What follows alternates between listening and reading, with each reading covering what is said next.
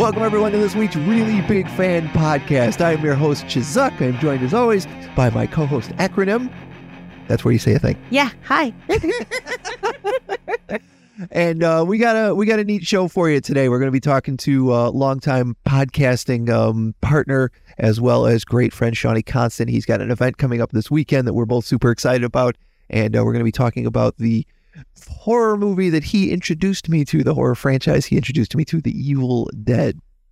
Before we get there, I want to say sorry ahead of time if this show is not as polished as it usually is, but I've got Spiderverse Brainrot.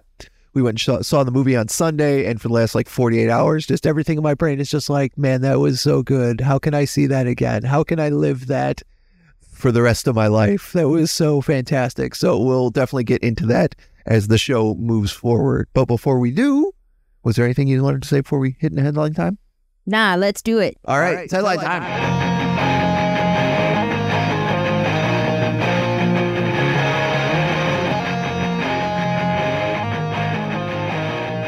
So this is a story that came up over the weekend that you actually turned me on to. The woman who worked for Pixar, who historically saved Toy Story 2, has been laid off. Her name is Galen Sussman, and the way the story goes is back in 1988, they accidentally deleted a bunch of the files for the movie, and she was on maternity leave and just happened to have them backed up at home, and therefore they didn't have to redo a whole bunch of Toy Story 2.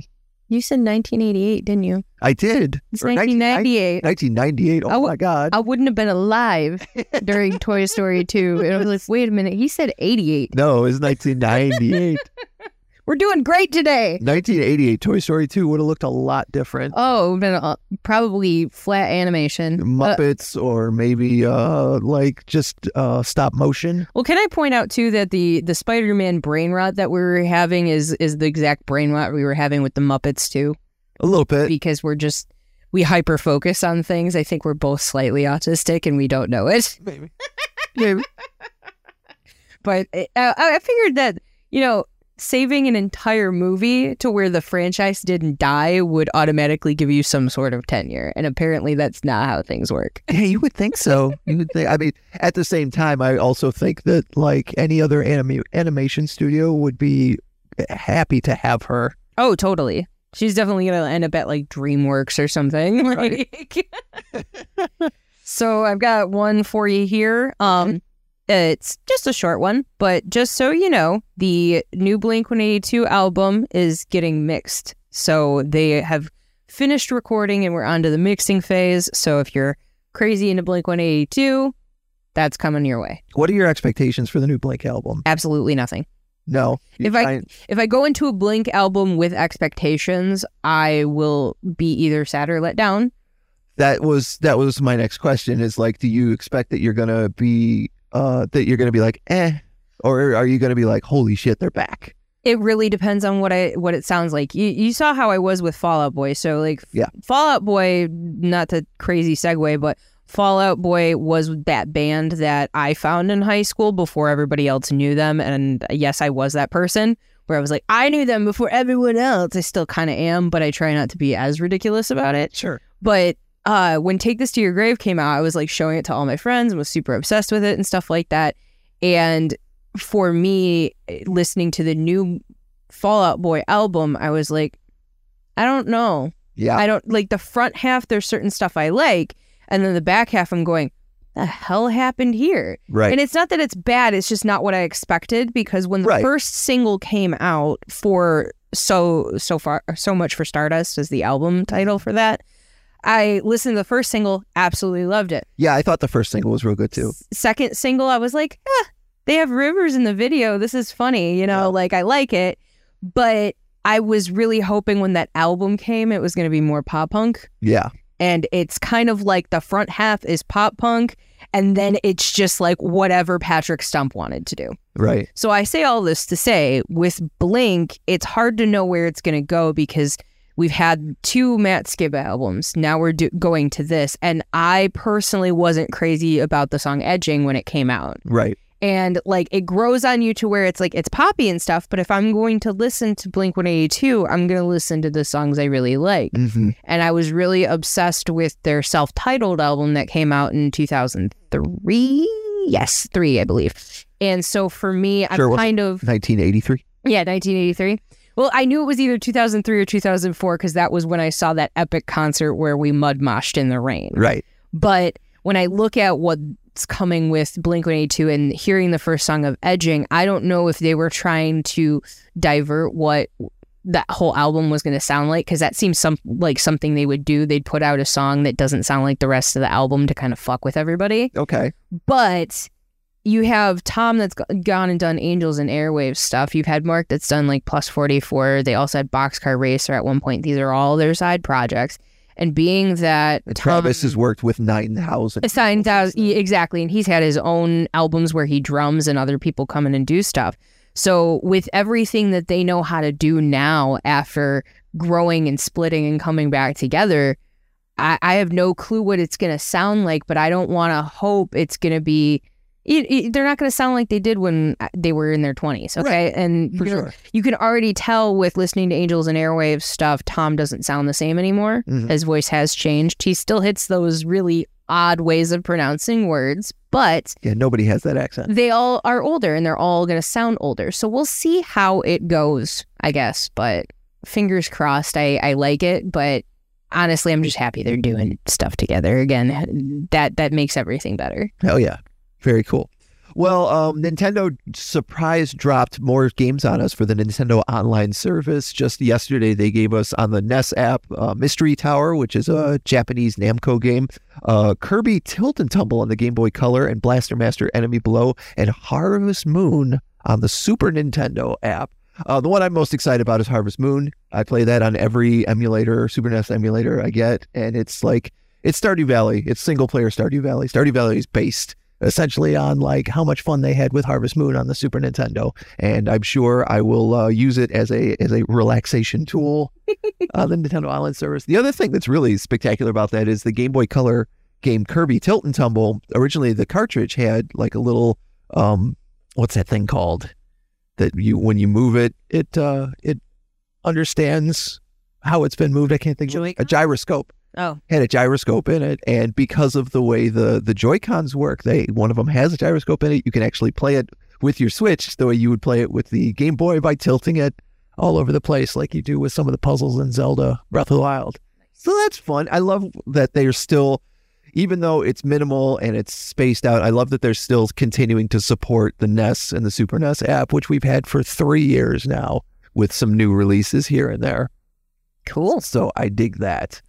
I've got, so I'm going to pair these two together because these two are very short, but Dave Grohl put out a message to the fans after doing the first chunk of their tour. Mm-hmm. And they said, he goes, "It's been a while. Now that we've returned from our run of shows, I felt compelled to reach out and thank all of you for being there for us. Every night when I saw you sing, it makes me sing harder. When I see you screaming, it makes me scream louder. When I see your tears, it brings me to tears. And when I see your joy, it brings me joy.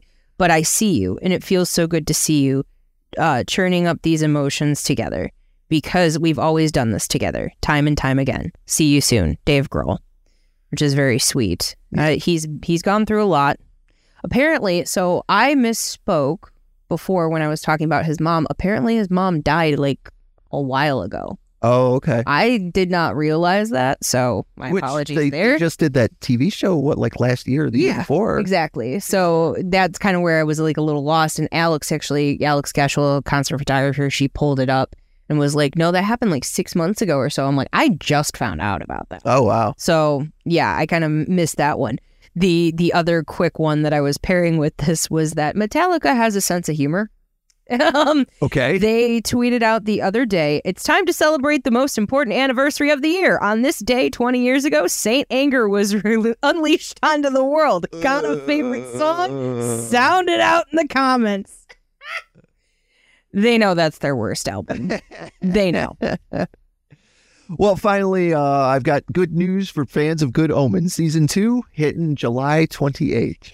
It's going to be 6 episodes long, and they just released the trailer for it, which you can watch online. I haven't seen the trailer yet. I just saw the news. As I said, Spiderverse Brainrot is real.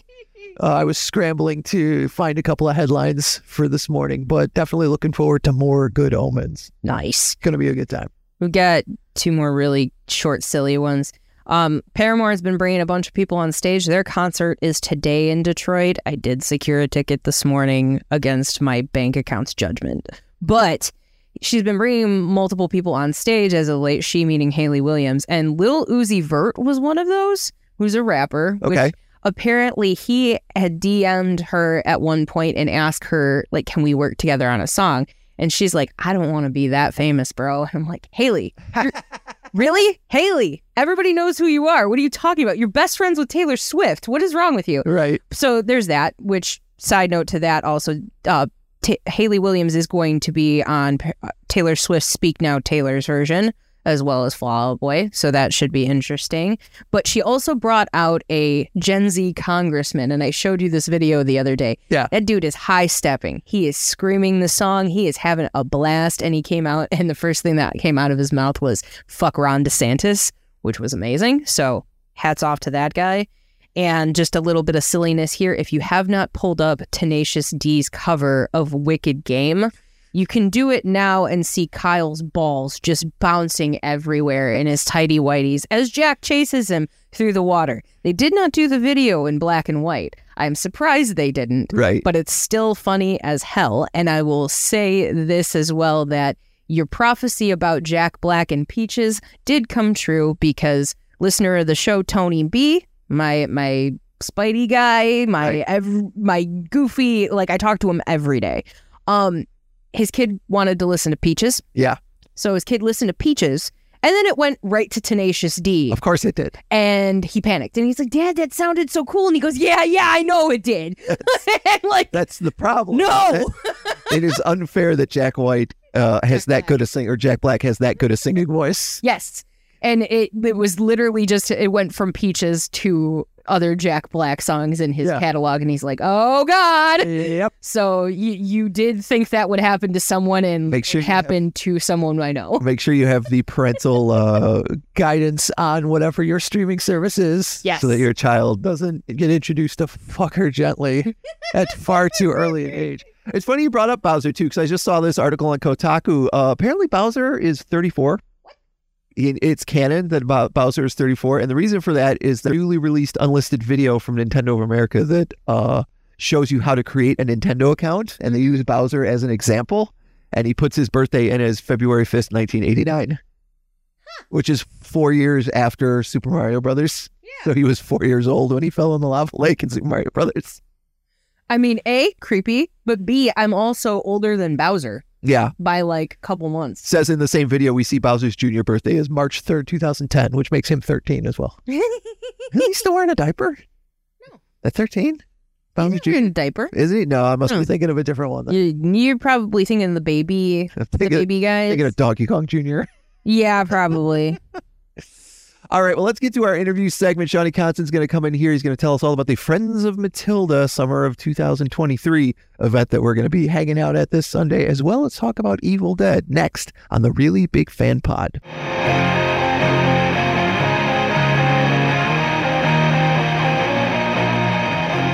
Welcome back, everyone, to the Really Big Fan Podcast. As always, I'm your host, Chizuk, joined by Acronym, and I'm real excited today because we're joined by somebody who has also co-hosted a podcast with me, both the Talk Horror to Me podcast and the One Fall Show. I'm talking about my co-host and good friend, Mr. Shonny Constant. How are you tonight, Shonny?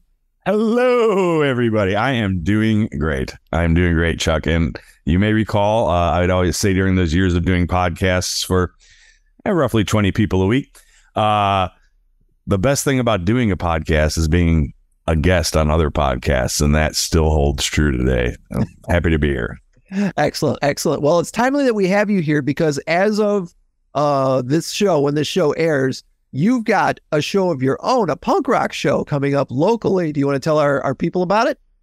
Yeah, I'm putting on a benefit for the clinic I work at, all about animals, as well as a couple of rescues that I'm pretty close with. And we've got a bunch of bands playing and some vendors and some different things over at a place in Detroit called the Tangent Gallery, who are really cool about giving us the space at a really low price. And we're just going to try to raise some money. There's a group called Punks for Paws, Trash Cat over there. She prefers Trash Cat to her government name being used. Has put on a show for the last couple of years in September. And I've gone to them both and absolutely loved them and thought, well, I think there's room for another one. So I collaborated with her, made sure not to step on her toes. Her show will still be in September, but I'm just drawing from a different pool of bands and a different pool of potential guests, audience members, supporters. So we're going to give it a try and see. Hopefully we're able to grow together rather than stepping on each other's toes. But we're at a particularly tough time right now. The economy is slowing down. Almost every rescue that I keep tabs on is saying that they are 100% full, and they have been for several months. It's a problem. It's a challenge that is really hard to adopt out of, but we'd really like to adopt out of this problem as much as we possibly can. But the people who contact rescues who then try to emotionally manipulate or blackmail a rescue who literally can do no more. I mean, right. Imagine hearing every day you just don't care about animals from somebody whose animal you can't take. Formerly non kill shelters, I guess. That's not the term I was looking for, but formerly long-time non kill shelters are in a position that they have to.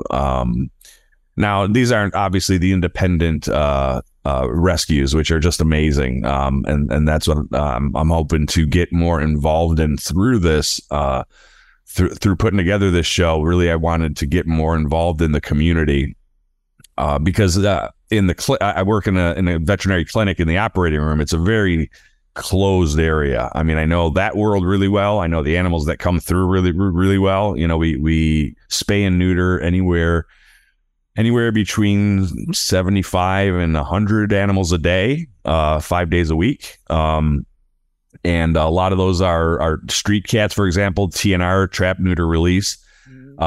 If you ever see a cat out in the street, I'm a friend of street cats, by the way.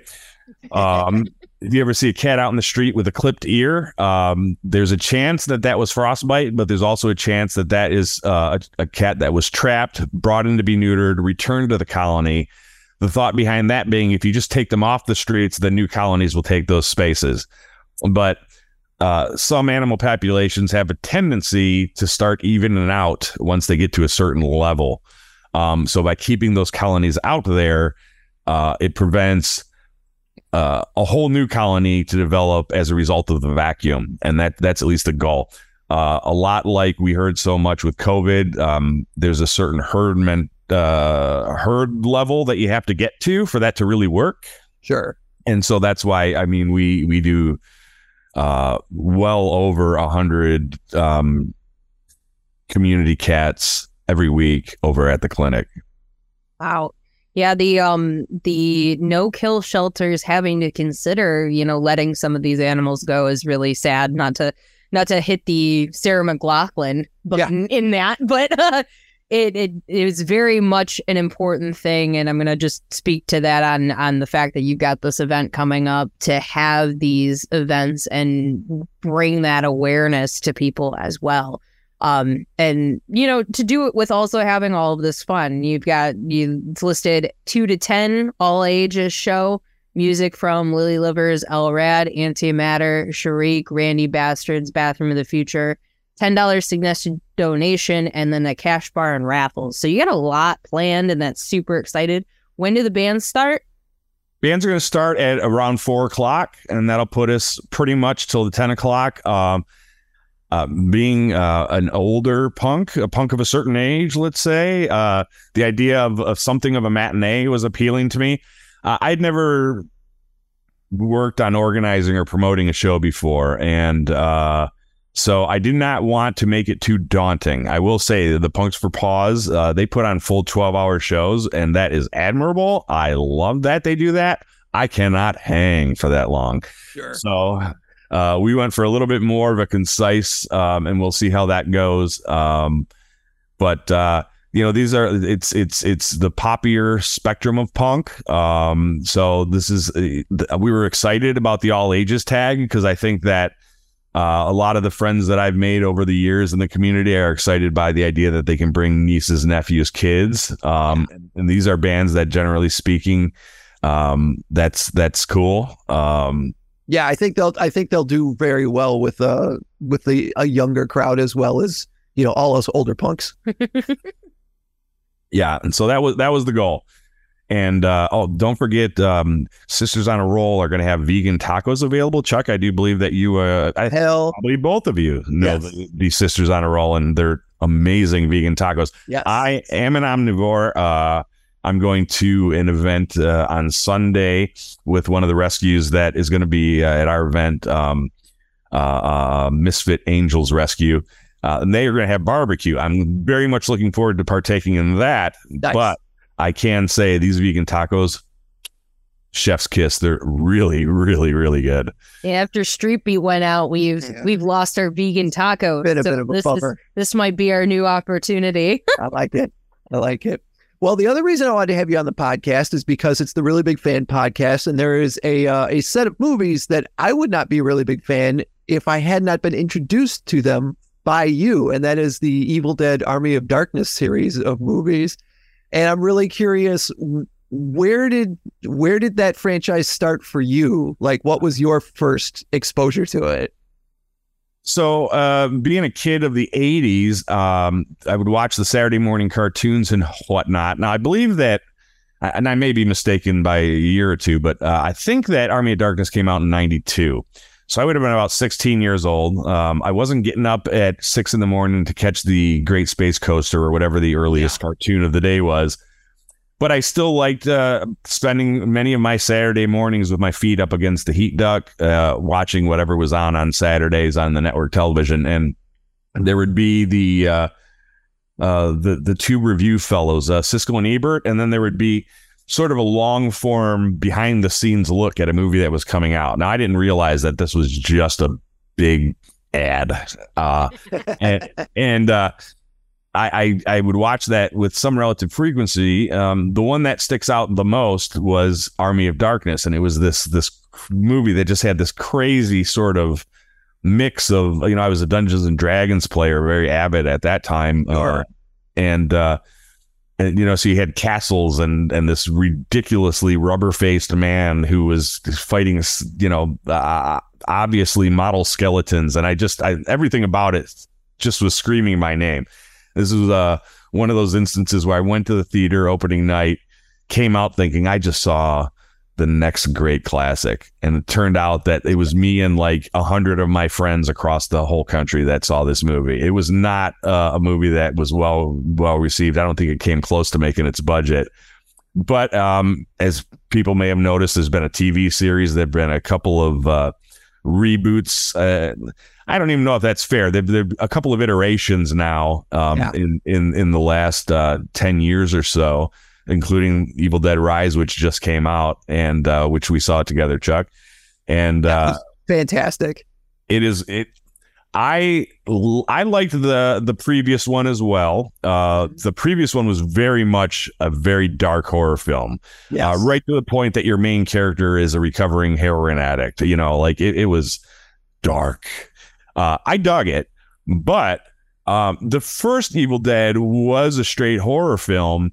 But I think that was really based on budgetary constraints and the conditions in which they were making the movie. These were Michigan State students who, if I remember correctly, had less than $100,000. They were driving to Tennessee to film at this cabin, which sadly, throughout the internet, it existed for a good long time. My understanding now is that it has burned down. Kids. The people involved in the film. Somebody was urban exploring and tried to do steel wool. I will bet my life savings on it. Sorry. I never had the gumption to go look for it, which is unfortunate. Like so many of us, one of my favorite things to point out to people is that the internet has the collected knowledge of all of human history. But what do we all use it for? You don't have to say it out loud, but it's probably not to make yourself as smart as the smartest people in collective human history. Right. I didn't even have the good sense to say, I wonder if there's a group of people who have found the Evil Dead. Tennessee is a beautiful state to visit. Love it. But apparently that movie was made under extremely rough conditions, a lot of rain, a lot of hauling equipment up and down muddy hills. There's a couple of books Bruce Campbell has written. Confessions of a B-movie actor was the first one, if I remember correctly. And he talks all about the making of the movie and the challenges of basically starting a business out of art and doing it in a way that has now we're 40 years on, almost 50 years on from the original Evil Dead. I think it has a 1981 release date, but it was one of those that they spent, I believe, several years making. It was started in the late 70s, probably inspired still by Halloween. Halloween, Right. John Carpenter's Halloween was such a huge movie that it inspired people to start making movies. So you still were seeing its effects 3 and 4 years down the line, because when you're dealing with film developing and realizing that, my camera wasn't in focus, and so I had to do the whole damn thing over again, and the tremendous costs involved in all that, you were seeing a lot of independent movies coming out for years. 4 years later, you'd have a movie coming out that was inspired by Halloween, but it took them that long to collect the money and to film it and then to afford to get it developed and then to sit and cut up all the little films. It was so much more work back then. And I think that's probably what makes Bruce Campbell still such an advocate for it to this day. He and Sam Raimi could certainly enjoy their lives without having ever giving Evil Dead another thought after the box office failure of Army of Darkness. But those movies, through passing videos on and then releasing ever increasing bundles of DVDs, like this DVD has this much and then another DVD with a little more. They really tapped into what we now just know as fan culture. Before it was a defined thing, they really helped to define it. I remember early 2000s, I went to a convention essentially to get Bruce Campbell's autograph. And that was out of the ordinary for me. I have very few autographs, and most that I do are just people that were at a convention. I happened to be there and I had the extra $20. Now it's 40 or 60. I don't ever have an extra $40. I'm sorry, celebrities at the conventions. Thankfully, it's become such a big thing, they don't need my money. But Bruce Campbell seemed to understand even way back then. He was 10 years removed from Army of Darkness, but yet he was showing up at a convention, and the fans that had built up over time through basically passing around, physical media and doing something so weird. The first movie is a straight horror movie. The second movie had money from HBO and a big push from Stephen King at the time, actually. And it's the first bit of the movie is pretty much the same movie. They go in some different directions, but they also add a ton of slapstick and some very, very inventive visual effects. Obviously, all practical. This was still 1987, I think. But Sam Raimi just brought he was such an interesting character historically, because he loved classic movies. So we're talking to us, the 80s are classic movies. To him, he would have been looking at the 40s, 40. That's how that time works out. But, he was looking at Hitchcock. He was looking at John Carpenter, these just really meticulous directors who, again, had to get their shots right because it was so expensive to have film develop. But he also loved the Three Stooges. I was not a Three Stooges guy, but I was a Looney Tunes guy. And they're, to me, the same thing, different mediums of the same jokes.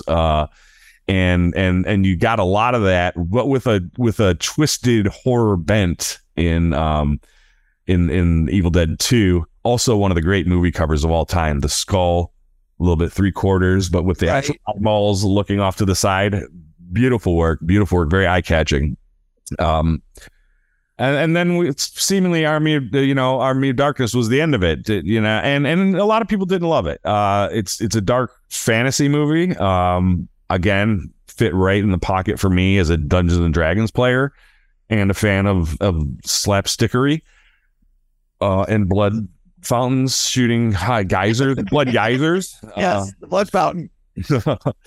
That's a movie that I can quote.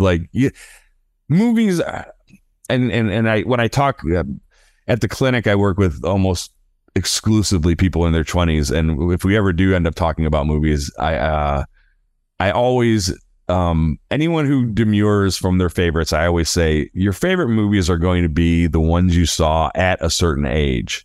And so, I mean, jerks can argue about whether your favorite movies are good or not, but they weren't 12 when they saw it. They weren't 16 when they saw it. So of course they're going to have a different point of view, and crabby old people seem to forget that they were ever 14 and they loved that thing because they were 14. The thing is not better. You were just younger. Right. And there's something that goes with this too, because when you said dark fantasy, I started thinking of things like The Crow, Labyrinth, all that stuff. And there's this weird pit of area between 80s and 90s that are just full of cult classic films. And I don't know if that's because of the production value, if it's because of the story, if it's because it's not a reboot of a reboot of a reboot of a reboot. I'm not exactly sure what it is, but you have these stories that are very beloved over a certain amount of time, even stuff like Clerks and, these movies that kind of turned the idea of movie making on its head. But it seems like it's very centric to that area. You don't have as much romance about something in 2010 or, something like that. I mean, maybe down the line, I know that I've mentioned before, there was this whole bit about, how people were obsessed with Twilight. And now it seems to be people are starting to talk about the Hunger Games like that. Right. And I'm are we getting to that point where the Hunger Games is going to be the new Twilight? Yeah, it's nostalgia now. It's interesting to see those different things, especially when it comes to horror, because horror has been around for so long and there's so much of it. You have streaming services now. You have Shudder that's just completely dedicated to a horror thing. And then you have movies that do lean into horror slapstick, we all went and saw Renfield together, which really is right in there with that type of vibe. Yeah. So it's interesting to me to wonder, will certain things like Renfield and other movies that we're seeing now that are from the horror base become some sort of a cult classic? I mean, I think certain things that you see on Netflix, obviously, something like Stranger Things is obviously always going to be around a cult classic. But some of the other movies, I don't know. Everything was franchising, the Conjuring universe and everything else. Do those things all have a cult following, or is it because we love horror, or is it because, everybody that is into horror is willing to give horror a chance, because even if it's bad, sometimes it's good. Right. Where's the line with all that, do you think? It's very interesting. Horror nerds are a very specific kind of nerd, and I love them because they are often the meanest looking people, but just the friendliest if you can break bread over horror movies. A lot of very giving people in the horror community. I absolutely adore them. And, like with any, you have a toxic element to any, if your community is a Facebook group, there's going to be challenges, right? And it requires, with everything now, a good curators.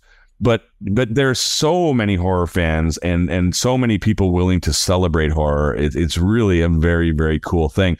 And I find that now maybe I've just always gravitated towards them, but a couple of different satellite worlds, Land of the Creeps has a long time podcast, and they are just super into making sure it's a positive experience for everybody. Decades of Horror, Gruesome Magazine, same. These are two areas where you can find a lot of podcast reviews of horror movies, and the people behind them I know personally, I've gotten to know personally, starting off as just a fan of their show, and I followed them for many years. And the reason that even if I fall away from them, I always come back is because I know that it's going to be a warm community. And for whatever reason, you know, like Star Wars is where I think of, where just like for somehow, some way, one day, a whole bunch of people showed up who didn't understand what Star Wars was. And they were just accusing everything of being woke, when I'm like, oh, you mean you want the old days of this multicultural tasked rebels fighting against the intergalactic police force, but you don't want the new woke multicultural collection of...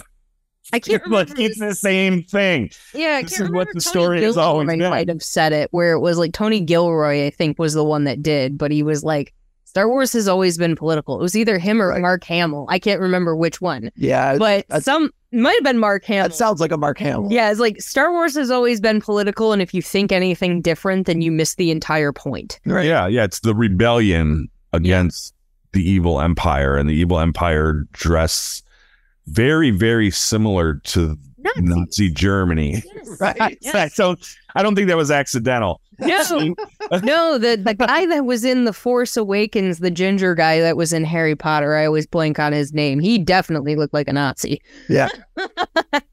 But yeah, it's interesting when I think about it too, because, you know, like I say, with the streaming services and things, there are some ways that people get horror movies out so much easier now that it's the digital age. Like, if I had to edit a video by cutting film strips, I would just kill myself right there. But when it comes down to like horror movies, a lot of people like doing horror films from a directing standpoint and from a creative standpoint, because you can play with practical effects and you can go dark with it. You have access to things like liquid latex to make scars. You have fake blood, and you could just look at tutorials now on YouTube and TikTok to learn how to do this stuff. I think part of it too is when it comes to the physical effects of horror, like the grosser it looks, the better. Yeah, So you don't have to worry about making something like super pretty, because if it looks gross, it's supposed to. It's horror. Right. And the budget's not that bad for it. Like in terms of even creating, like, we know I'm a photographer, creating photography stuff that is semi-horror based. I can get liquid latex for under $8 shipped to my house. I know how to apply practical effect like that, Right. because I have a makeup artist best friend that taught me. And so like there are ways to do that, but I make my own fake blood out of corn syrup so people can put it in their mouth and let it fall out and stuff.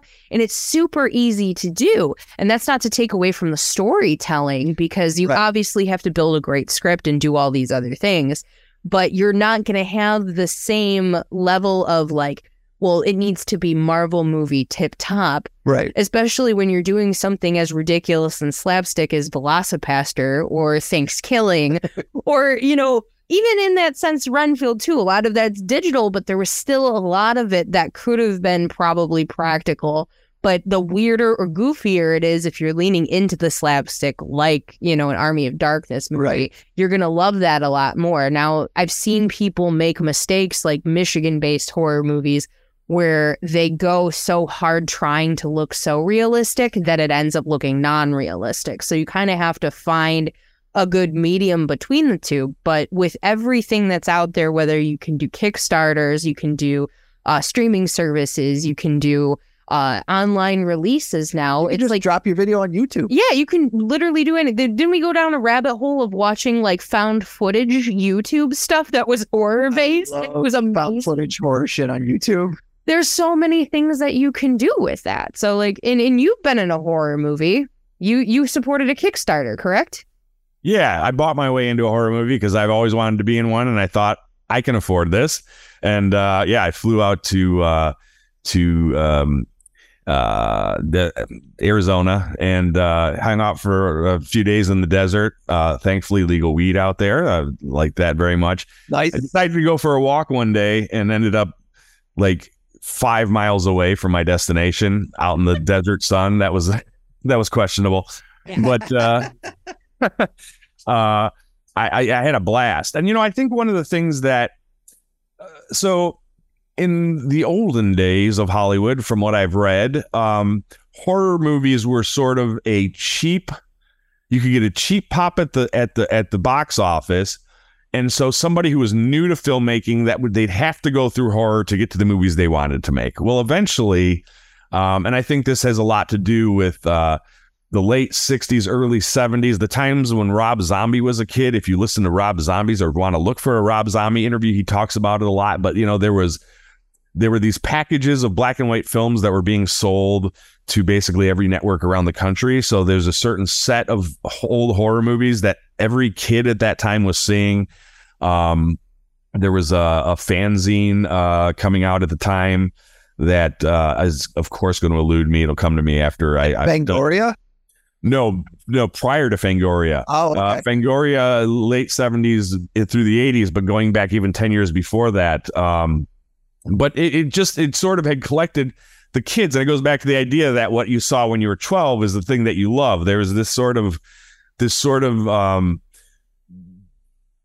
idea that had gone from that horror was just bad for you.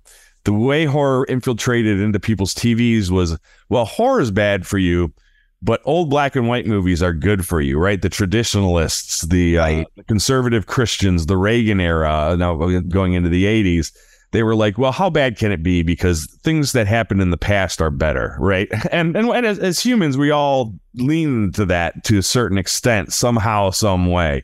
Doesn't have to necessarily be leaned into in a toxic way that some people do. But we all are liberal and conservative in terms of what we like, outside of the political spectrum, but just as a philosophical thing. And so you had all these kids that were the Addams Family, the Munsters. They'd often, if I remember correctly, going way back into when I was 4, 5, 6, I think those were paired essentially with the Batman TV show from the 67. Yep. So we were seeing these things together, and it was mixing them all into one bowl. And so in the 90s, when you had a lot of independent filmmakers that were coming out of the woodwork, just people who were making their own films in their own communities, horror was the driving force for a lot of them. You do have your Clerks and your Tarantino stuff, which leans into a broader spectrum. But there are people who just wanted to make horror movies. I think it also leans itself into the DIY artist, someone who wants to work behind the camera, but also likes to get into the muck. You get to make your own muck, as you said, Amy, yourself. Yeah. There's a lot of fun in that, and so for a certain type of artist, if you want to be making physical things in addition to something that you're going to look at on a screen, a projection of light, horror is a lot of fun.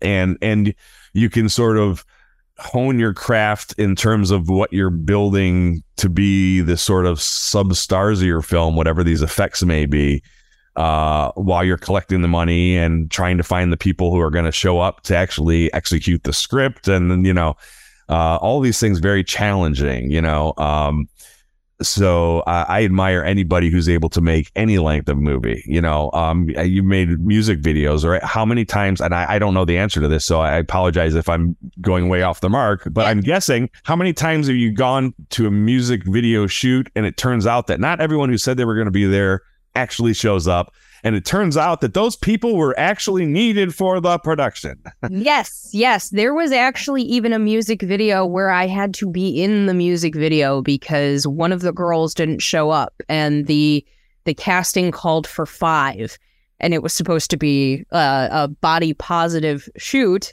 And I ended up having to have the one other person that was in the room, who was the skinny person out of everybody, take the camera and have her film me, because she was used to filming me anyway. We were doing a lot of creative stuff together. So I ended up having her film my segment and then had to film everybody else's. And then I cut and colored and edited. And sometimes even when, like, you were talking about doing the event that you're putting together, there are times where people are like, I'm going to be there, I'm going to help you do all this, and then I end up doing 90% of it myself. So it happens on not even just film productions, just productions period, where you have that happen. But with horror, it's like you can rewrite on the spot. With a lot of things, you can kind of mess with and rewrite on the spot. If something doesn't work out, be like, okay, well, here's a quick fix because you don't need graphics, you don't need A, B, C, D. Right. But when it comes to, you know, doing something that has a very strict storyline or has something where like it has to be clean and well lit and everything else, like the cleaner the production, whether it's photo, video, whatever, the harder it becomes to do that work. I don't know if that's everybody else, but that's absolutely with me. Interesting. If I can be more gritty, grimy, mess with things and create chaos, I'm way more happy with that than trying to create like screenshots or photos of a t-shirt on a background with a white background, you know? So horror has its fun with that. And then you have the flip side of like where you were watching the movie Malignant. Yeah. And you showed me a really stupid scene. I call it stupid, but it's also brilliant. It's amazing. Of the actress in it has a face on the back of her head and she's fighting people backwards. Yeah. And he goes, you have to watch this clip. It's so ridiculous. And I watched it and I'm like, if that movie got greenlit, anybody who has a horror movie should just put their stuff in now. Like, because we have Shudder, we've got all of these other places. Like, if you can get that greenlit and people are willing to pay for that movie, then, you know, I like to think that they conceptualized that scene and then worked backwards. How can we get there? While she's fighting backwards, they're working. Backwards. Yeah, they're like, how can we make it so that we get to that high point kind of thing?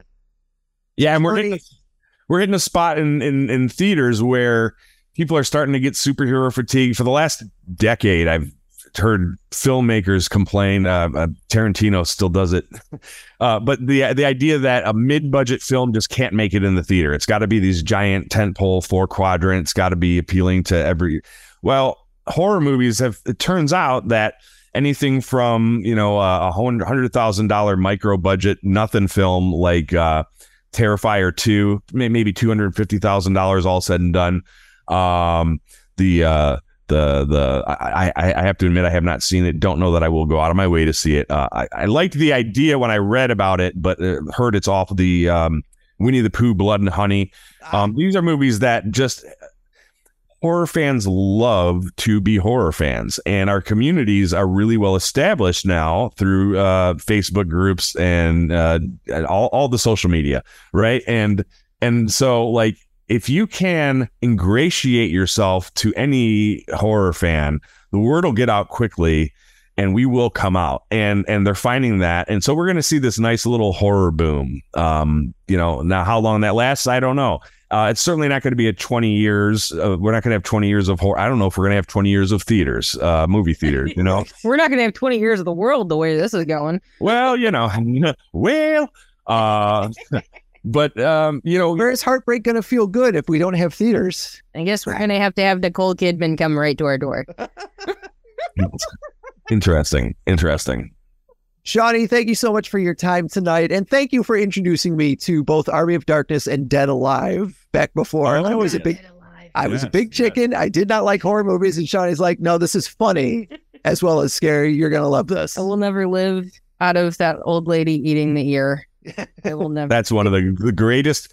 I'm not a cringe person, but that is one of the great cringe moments. I think I got to see that. I was 17 years old, and it happened to be showing. This is a New Zealand film. Peter Jackson, who went on, of course, to do all the Lord of the Rings stuff, mega superstar. He started off essentially following the Sam Raimi mold, doing independent, all practical effect horror movies, late 80s, early 90s in New Zealand. It had made its way to the United States. I don't remember how. I was going to a coffee house. There was a flyer on the wall, and I showed up. It was like a 20-minute drive to get there, which seemed like an eternity at the age of 17. Like, I was like, I got there, and they're like, we're a bar. You have to be 18 to get in the bar. I'm like, the thing says 17. And they're like, yeah, we don't know. Like, kid, you can't come in. And I don't know who this angel was that was working the box office, but he said, you know what? Give me a second. And he comes back and he says, you do not drink alcohol. And he let me come in, and I had just like I think that sealed me as a horror fan, to be honest with you. The combination of the bombast of that movie, Dead Alive. Yeah. If you've not seen Dead Alive and you enjoy the idea of horror comedy, find it. It is brilliant, but only the non-rated version. There was a rated R version released. Stunk. Cut out all of the fun stuff. Kicking ass in the name of the Lord. Shonny, That's my mother you're pissing on. I look forward to seeing you this Sunday at the Tangent Gallery for the Friends of Matilda Summer of 23. All the punk bands that you could ask for, as well as the cash bar and the raffles for a $10 suggested donation. One last question. Will Matilda be in attendance? Yes. So if the weather continues to hold, the weather's gorgeous right now.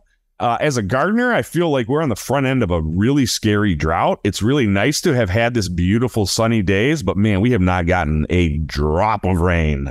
And we're like, the dog days don't normally start till late July and August, and we are like in dog days weather. But the nice thing is, if the weather stays like this, and we're going to be able to host the entire thing outdoors at the Tangent Gallery Sunday, June 11th from 2 to 10 p.m. $10 suggested donation, although no one will be turned away for lack of funds. So come on out and hang out with us.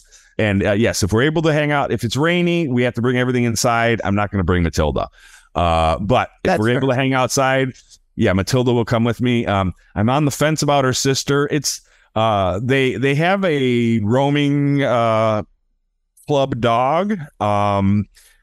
People who know the place bring their dogs. This is not necessarily a, hey, let's all bring our dog event. I don't know how that would go. That was not part of the deal with the club, but I do know that last year I showed up with Matilda and we were able to walk in. So that was cool. She had a great time. The only, I just did Look at that face. Look at that. I don't know if I can get it. Look at that cute face. You can find that picture on social media as well if you want to see that cute picture in color, or look at your local coffee shops and record stores, because we've been attacking them like crazy. Man, the community came out so huge.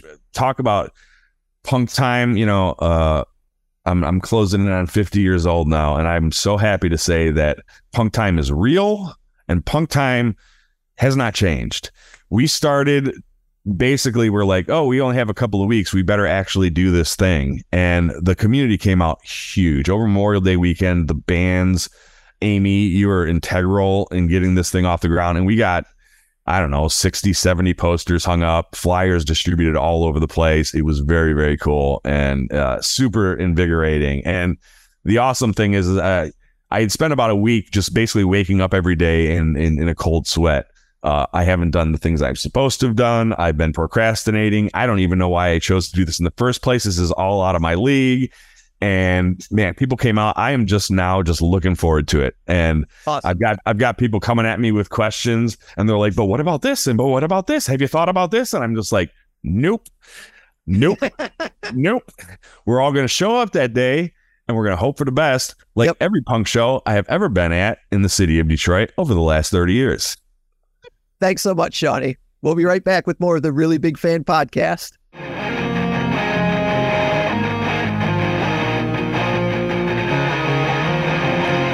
It's a Really Big Fan Podcast. Thanks, as always, to Shonny for jumping in and talking to us about his love of horror movies, Evil Dead and otherwise, and promoting his show that, as I said at the beginning of the podcast, we're both really looking forward to going to. Heck yeah. It's going to be a fun time. Do you have a quiz for me today? Yes and no. Yeah. Kinda. Because I know that, like, you've seen some of the Evil Dead movies. I introduced you to Army of Darkness and stuff, but I don't want to hit you with, like, really hard Evil Dead questions. Yeah, I probably wouldn't win those, honestly. But you know what you could do is we didn't plan this part out at all today. Spiderverse Brainrot. Yep, Spiderverse Brainrot, hashtag. Why don't you ask me, like, give me 10 of your favorite horror movies and see if I've seen them. Ooh, okay. Yeah, because that was one of the questions I was going to ask you. It's another one of those there is no wrong answer questions, but what would you say is some of the scariest horror movies you've seen that, like, you had to, like, take a, like, for instance, there's a movie that's on Amazon called Hell House LLC. Mm-hmm. I had to stop. I was watching it on my phone, and I had to stop watching it and take a break in the middle of the movie because I was like, all right, this is creeping me out. So I haven't necessarily, like, I'll say Midsommar is probably the most fucked up movie I've watched, but I wasn't afraid of it. Sure. That's the same time, because it's like psychological thriller more so. Right. I do remember that Chris made me watch The Conjuring at his house before. Okay. And I was staying there on the couch for the night. I forget where we were going, but it needed to be early in the morning, so I just stayed there. Okay. And he was like, oh yeah, watch The Conjuring. And so we watch it. And then he goes, okay, I'm going to bed. I'm like, hey, do you have like a Harry Potter DVD set or something? Cartoons and then or something. Goes, what? And I'm like, I don't do horror movies very well, and I'm in a place I don't know, and I'm gonna wake up freaked out because I'm in a place that I don't know. Yeah. Can I just put on the Sorcerer's Stone or something while I sleep? And he's like, oh my God. He goes, and you know what? You make yourself out to be such a badass. And I was like, hey, I never told anybody that I wasn't afraid of anything. I just act like I'm not. It was spooky, scary. So The Conjuring definitely was one of those movies where it was like, I definitely, not to sound like a weirdo tinfoil hat, but I definitely feel like supernatural stuff is real. In terms of ghosts. Yeah, you want to fuck with Ouija boards. Yes, exactly. No, I just lean into fucking with Ouija boards just to upset you. Just to upset me? Yes, but like that definitely freaks me out. I think the only thing that I've ever cold stopped because I was so freaked out was the Trinity Killer in Dexter. Okay. And it was because I had moved all of my stuff at that point into the basement of the house I was living in. And walking down the stairs when it was dark at night and stuff like that was really giving me the heebie-jeebies when I was watching Dexter. So after I got through the Trinity Killer, I was like, I can't watch the rest of this show, and I never finished Dexter. Right. Like, I'm like, it's getting worse. It's getting harder. But sometimes I'm more not great with gore in comparison to, and it's not that I don't like gore or anything, but sometimes if it's like overly gratuitous, I'm a little bit like, ugh, which is... happens to me more with The Boys than anything else. For sure. So. Paranormal Activity.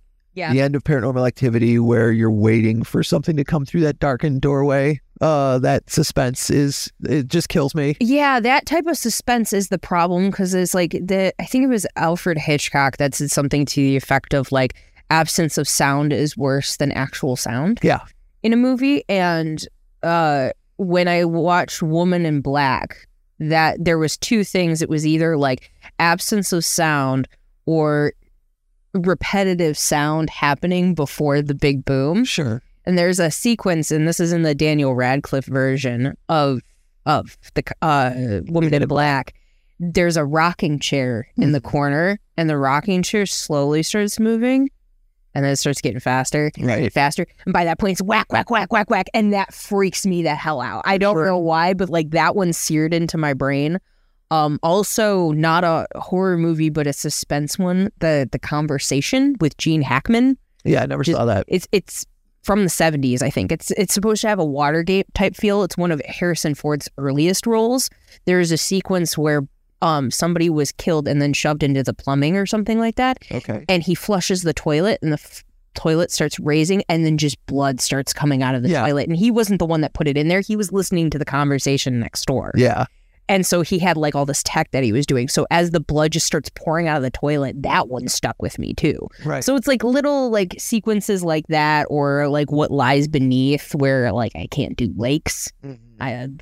Everything with What Lies Beneath just freaks me out. Right. So, but it's more of like suspense that really gets me. If something is over gratuitous in like gore or scariness, sometimes I have the opposite direction and I laugh at it. Yeah, exactly. That's been my because when I was a kid, as is well documented in many podcasts, I was a huge chicken. Like if you'd asked me at like 11 years old, what scares me, Poltergeist 2. The Twilight Zone movie where the little kid brings the Tasmanian devil to life out of the TV, like the weird version of that was always friggin' terrifying to me and stuff. Yeah. But then now that I'm older and after watching a lot of comedy horror like Army of Darkness and Dead Alive, now the more bombastic gore or the jump scare, the more my natural reaction now is to go, ha, ha, yeah, got me. I can't tell you how many times I did that during Renfield.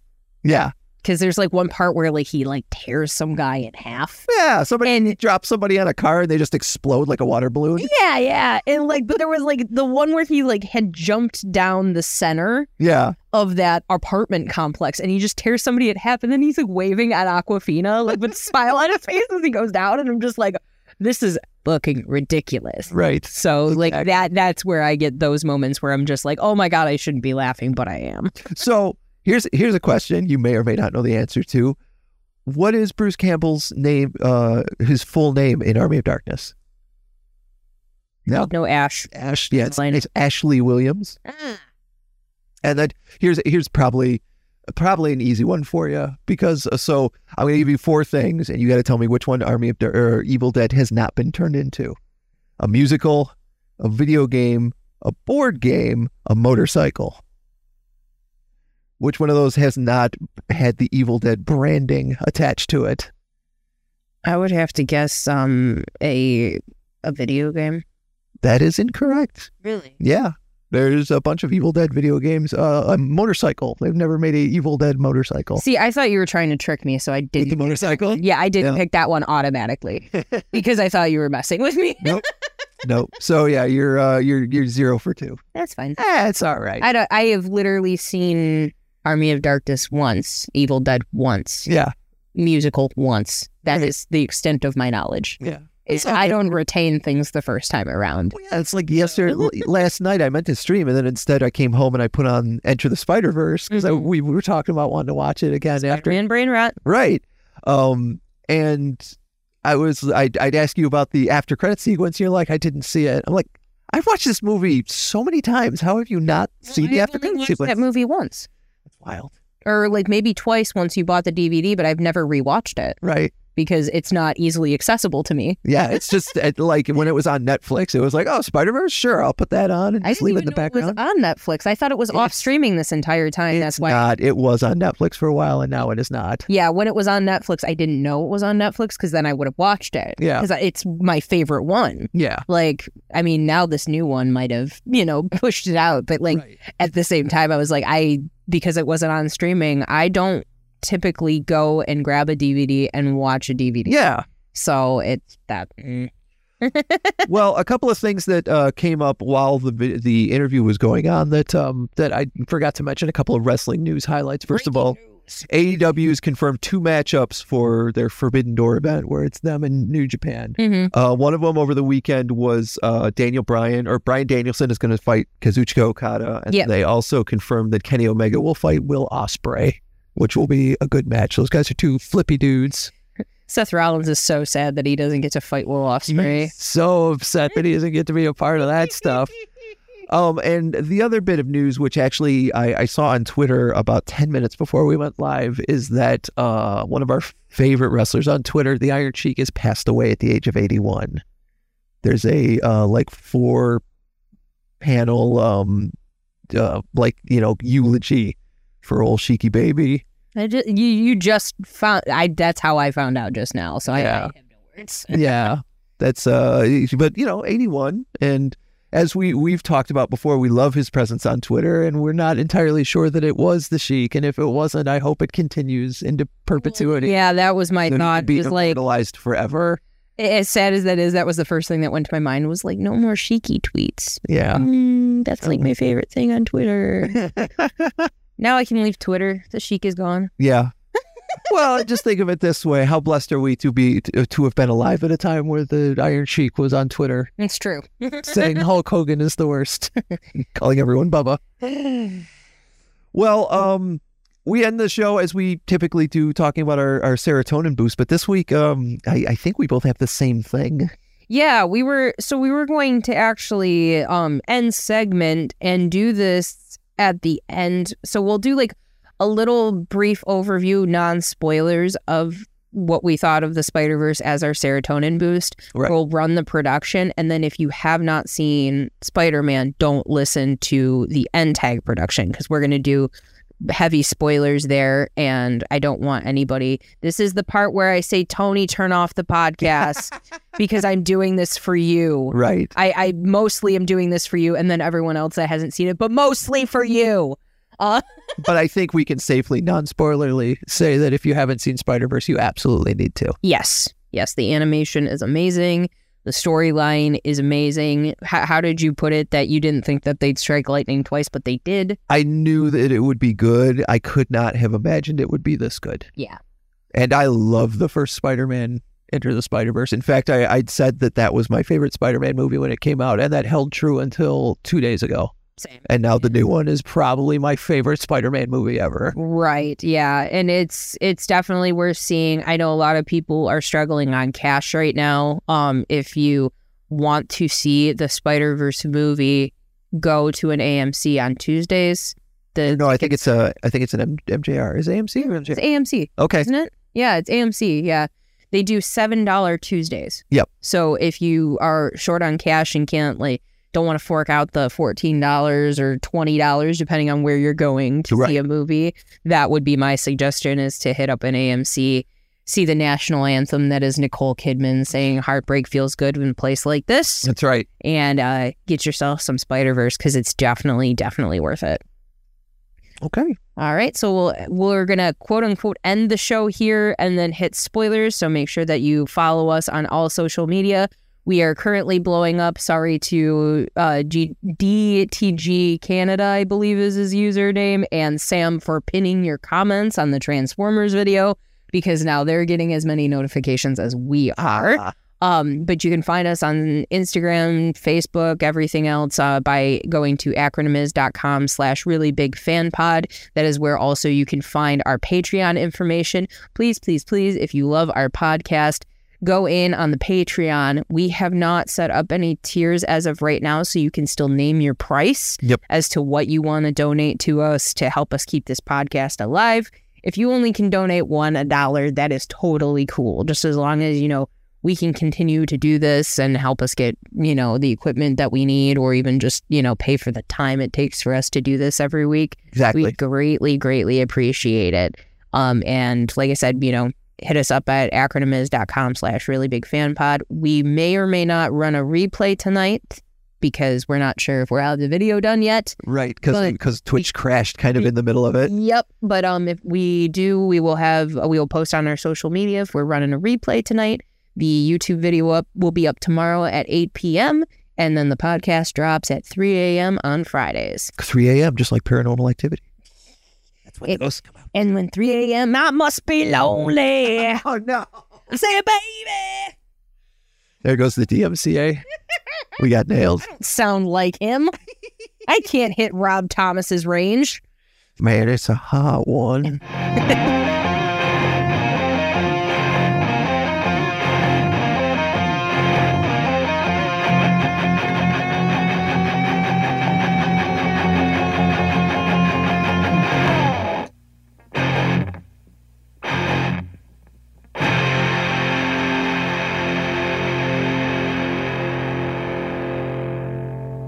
I'm legitimately having a hard time when I was at the comic store yesterday. Mm-hmm. Like, anybody buying anything Spider-Man, I'm like, did you see it? Did you see it?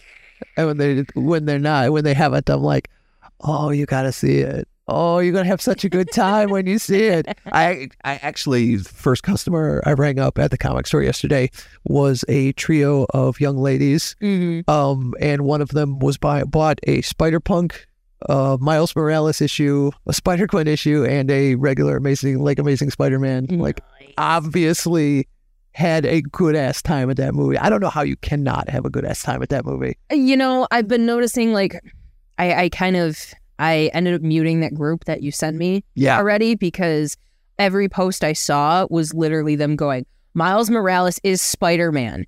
And apparently people are still being racist. And that ain't cool, guys. Well, so we'll just dive right into spoilers, like, ahead of time. Like, that's one of the plot points, is that he's not supposed to be Spider-Man. Yes. Like, he got bit by a spider that wasn't even supposed to be there. Yeah, it was from World 42. Right, from Earth 42. Yeah. And so, like, that's a fascinating plot point that I never put together in the first place, is that the spider is not even from his universe. Well, and did you notice that when we rewatched the first one yesterday, that spider is in the opening credits and it says the number on it? Yeah. So, like, I didn't see it the first time around, right. But once I knew that it was important, when we watched it yesterday, I saw the difference. But you pointed out too that, like, it glitches just like everybody does when they're not in their right universe, which is like, oh, that's something that, like, it's a little thing that you don't really think anything about. Here's another little thing that you don't really think anything about until, like, once the movie's over. Miles has the electric sting. Yeah. No other spider person has that. Nope. except Hobie. Hobie's the one that tells him use your full hands, use your palms, not your fingers. Yeah, which means Hobie knows. I can't wait to find out what that's about. Don't know. I mean, like, the first thing that popped into my head was maybe it's a black person thing. Maybe. Because Hobie takes off his mask and he's got this awesome head of hair and, hands down, best Spider-Man. Oh my God. I loved Spider-Punk so much and I want to see more of Hobie. And I love that Daniel, how do you say his last name? Kayuja or something? I don't know. I've got an article up here that talked about the animation for it, which is just fucking amazing too. So as you're watching the movie, if you are listening to it, Kaluuya. Yeah, Daniel Kaluuya. Daniel Kaluuya. For some reason, I thought it was David. If you haven't seen the movie or if you're rewatching the movie, there are different elements of his costume that are animated at different frame rates. Yeah, they said the body is animated on the 3s, offset the vest. It's also on the 3s, but it's delayed by a frame or two. The guitar is animated on the 4s, and the outline of him is only on the 2s. Only when he's moving. Should remain static when he's held. And then there's the cutout around the guitar that's not animated at all. Yeah, which is super slick. He's not in the movie the whole time, but he makes best use out of it when he is. Yeah. Gwen, it starts off with Gwen's whole backstory. I love that we got like a full 10 minutes of Gwen before the movie even kind of starts. Talk about the drum thing, because I can't do that justice. Oh my God. So yeah, like it starts with her doing this like drum solo, like she's at band practice and she's doing this fucking kick-ass drum solo while she's explaining her backstory to you. And there's this like 4-note arpeggio of strings, these 4 climbing notes that play over and over again. And I don't know if it's the exact same notes as the strings at the end of What's Up Danger, but it's the same progression. It may not be the exact same notes, but it's the same progression mixed with the drums. I pulled up the soundtrack yesterday and I was just getting goosebumps just listening to the music. Yeah. Because like it's such a, like I'm listening to it and I can picture the scene that the music was in, and like every Spider person has their own music cues. Yeah. Which is interesting. Like Gwen's stuff it's not punk, it's more like punk pop. Yeah. But it also has this like, you know how the Prowler has the Prowler noise? Yes. Gwen has this like high violin noise that goes with hers. And then Spidey 2099 has this like lower string noise that's closer to the Prowler noise. And then of course Spider-Punk has just fucking like trash drums, like punk rock music. Yeah. His whole aesthetic is built off of the Sex Pistols. Right. But yeah, I mean, you have all of those elements. You have the thing that I was obsessed with was the fact that like everything that's Gwen related is trans colors. Yeah, and that's like I'm usually pretty like I can pick that stuff out usually, and it didn't occur to me until I started reading threads on Twitter on how when she talks to her dad, when she reveals to her dad that she's Spider-Man, that it's a very the speech she gives is very similar to a trans person having to come out to their relatives kind of thing. And I was like, okay, I see it. Like, I'm not saying it's not there for sure. The but colors are very potent. She has the trans flag in her bedroom. Her dad's uniform has a trans flag on it. Yeah. So it's never been explicitly said, but Gwen is probably more than likely trans, and it's just never explained. Right. Which is a big deal considering this is a huge Marvel movie. It's going to be seen by a bunch of people, probably by bigots, unfortunately.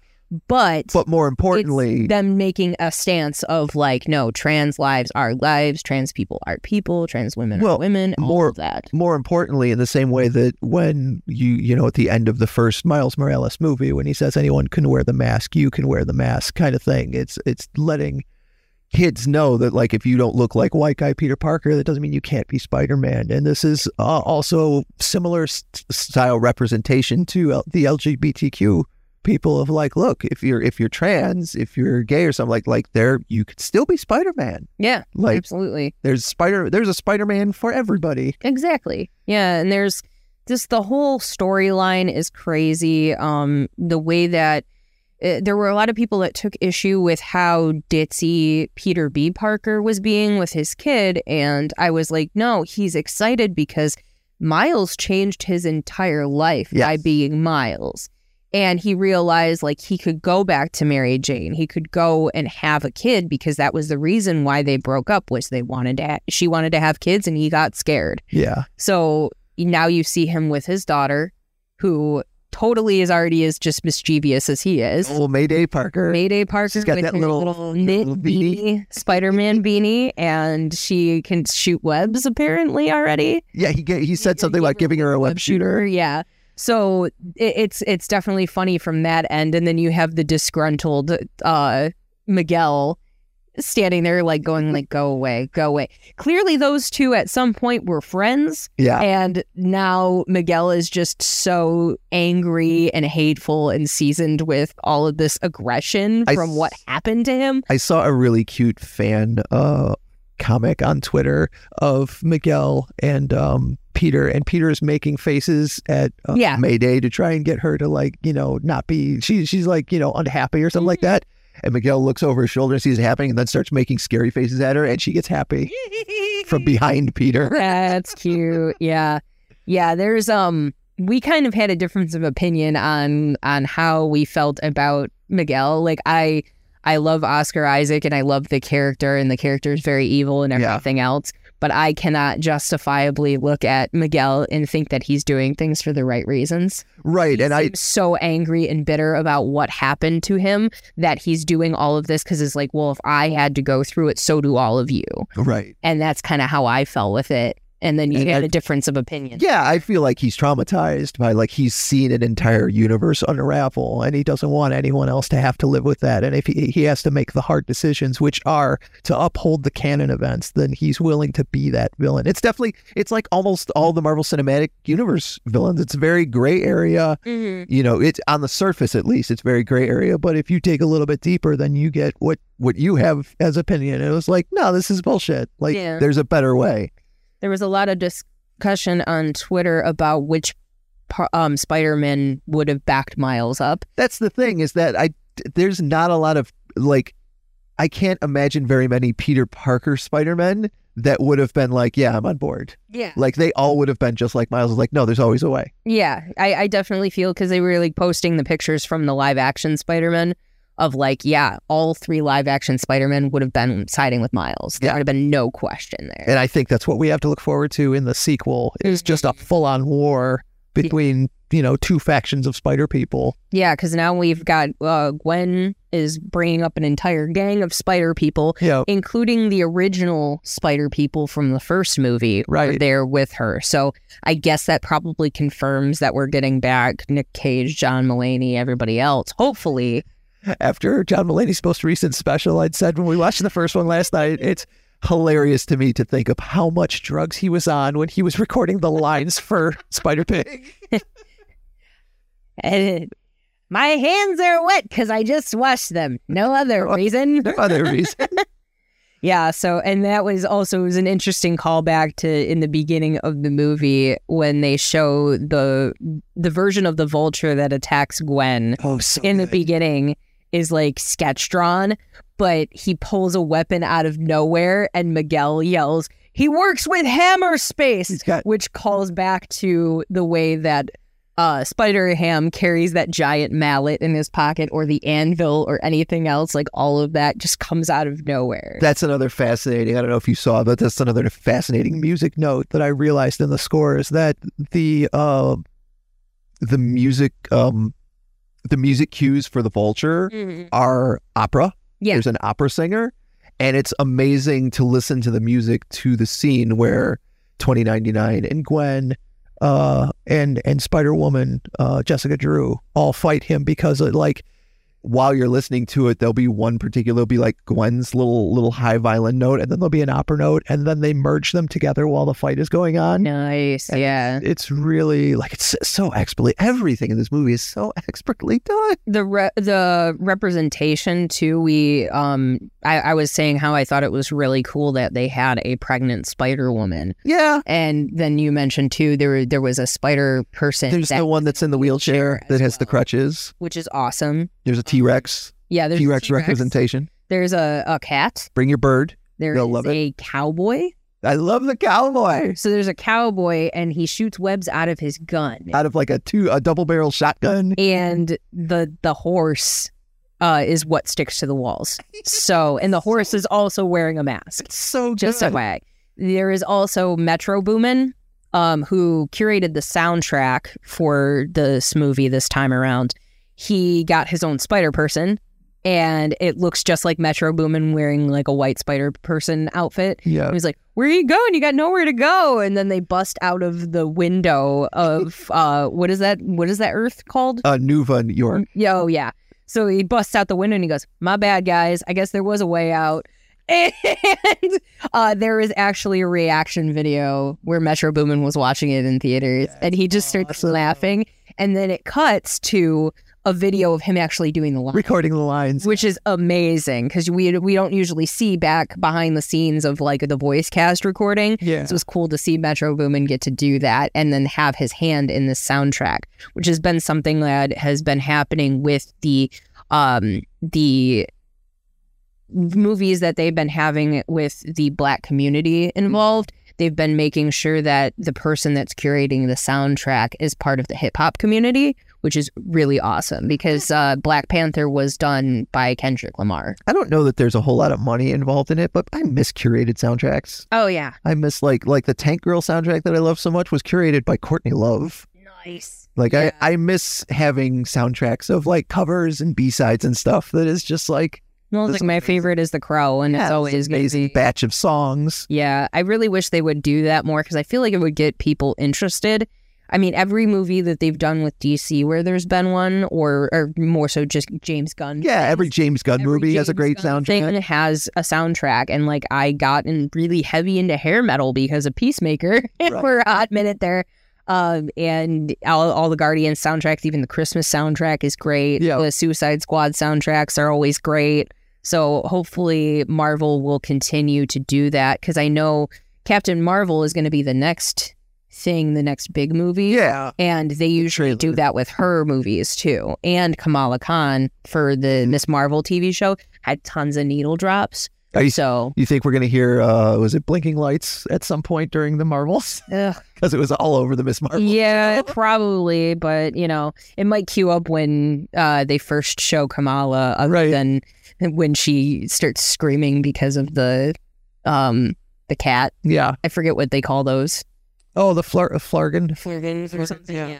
Yeah, when a goose turns into a flurgan and there's a bunch of everything. kittens And in the trailer. Oh, I didn't see There's that. a bunch of That's kittens awesome. come running down a stairwell.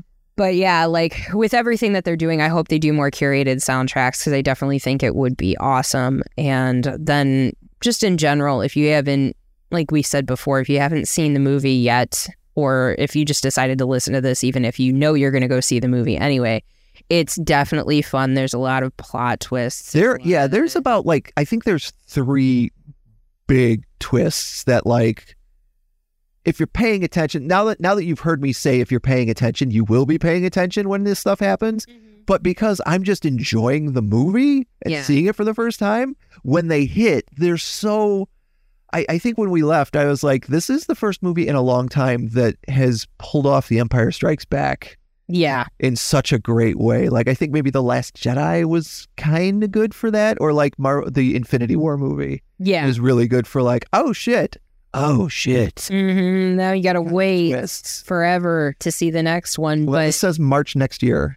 yeah, well, 2024. I'd be surprised if they can get the animation done by then. If they're probably already working on it, but I would fingers think crossed. if they already put that date down, that they worked on them back to back, like the Lord of the Rings movies or Back to the Future 2 and 3, that they're like, just hammer this thing out. Just do it all at one time. Yeah, it sucks. It's going to be so long until we see the other one. Like I almost died in between Infinity War and Endgame. Like, so it definitely is worth seeing, though. Even if anything for the art style is amazing. It's definitely mind blowing, and it's gotten better since the other movie, which I didn't think was possible. Yeah, that was one of the reasons I wanted to watch the first one again, because I was almost sure watching it that like they have like things feel more 3D than they did last time. And they do, but they also have the great art style that they established in the first one. Yes, absolutely. The dots everywhere. Mm-hmm.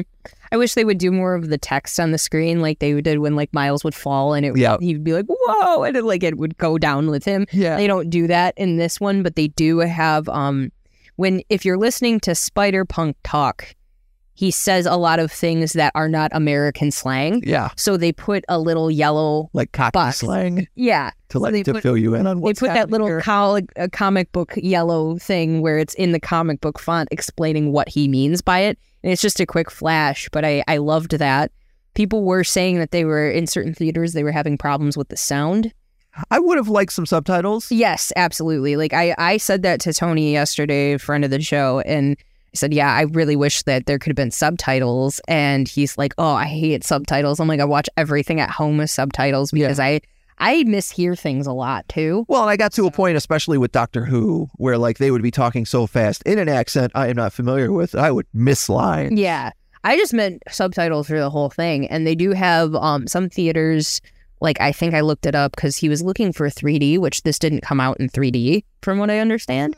But I looked at like an AMC website to even see like some of the bougier AMCs that I know of. One of them has one that has subtitles and it's a special showing. So I don't know if it's on the screen or it was what Tony was explaining to me where they have somewhere you go in and you get these like bigger goggle things and it just runs the subtitles on the side of the screen for you with the goggles on so you can read it.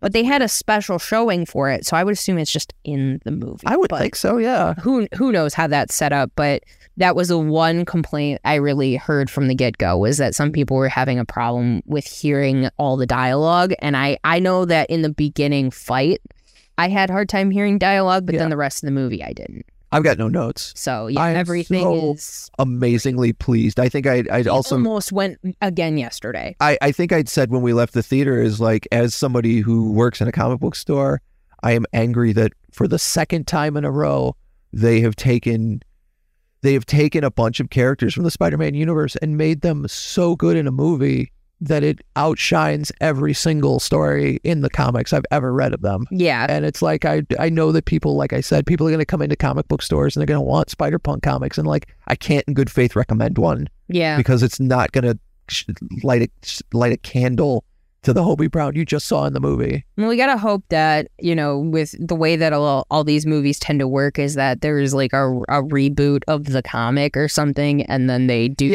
one that's more in tune with that.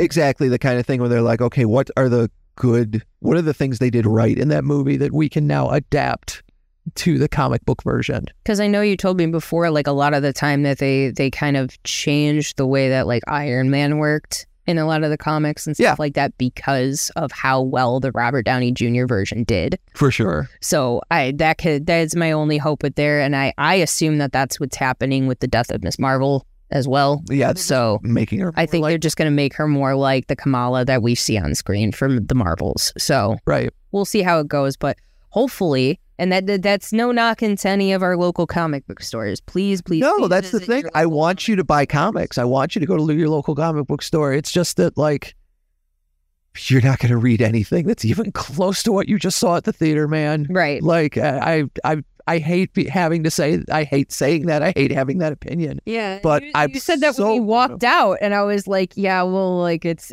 not going to be the same story. Even if they tried to read, I feel like it won't. Yeah. Like I think when we walked out of the theater, I was like, if I could get that level of story and then like, if I only got like 4 issues a year of Spider-Man and it was that good, I'd be fine. Like I would buy everything if it was always that awesome. Right. And I just had to, because like Saga is like that where you get like 6 months of trade paperbacks worth of books and then they take a couple months off so they can come back. Yeah. Kind of thing. And maybe that's where comic books need to go. I mean, sometimes you do need that time frame to flesh things out better rather than just, it's a quality, not quantity situation. Right. A lot of people, they tend to do that, whether it be with content creation, whether it's with, certain media and things like that. If you take your time and pause and create something, you're more likely to come up with something great versus just churning out song after song, album after album. Well, that's also like I don't know what the what the dollars and cents of publication schedules are like too. Maybe it's not monetarily worth it to not be cranking something out every single month. Yeah, it's not to say that even if it's mid-range. Yeah, I mean, but if you're putting out Marvel comics, and there's so many Marvel comics there, you have your stuff that you churn out every week, but then you take time with the characters you really need to be focused on or care about with some of them.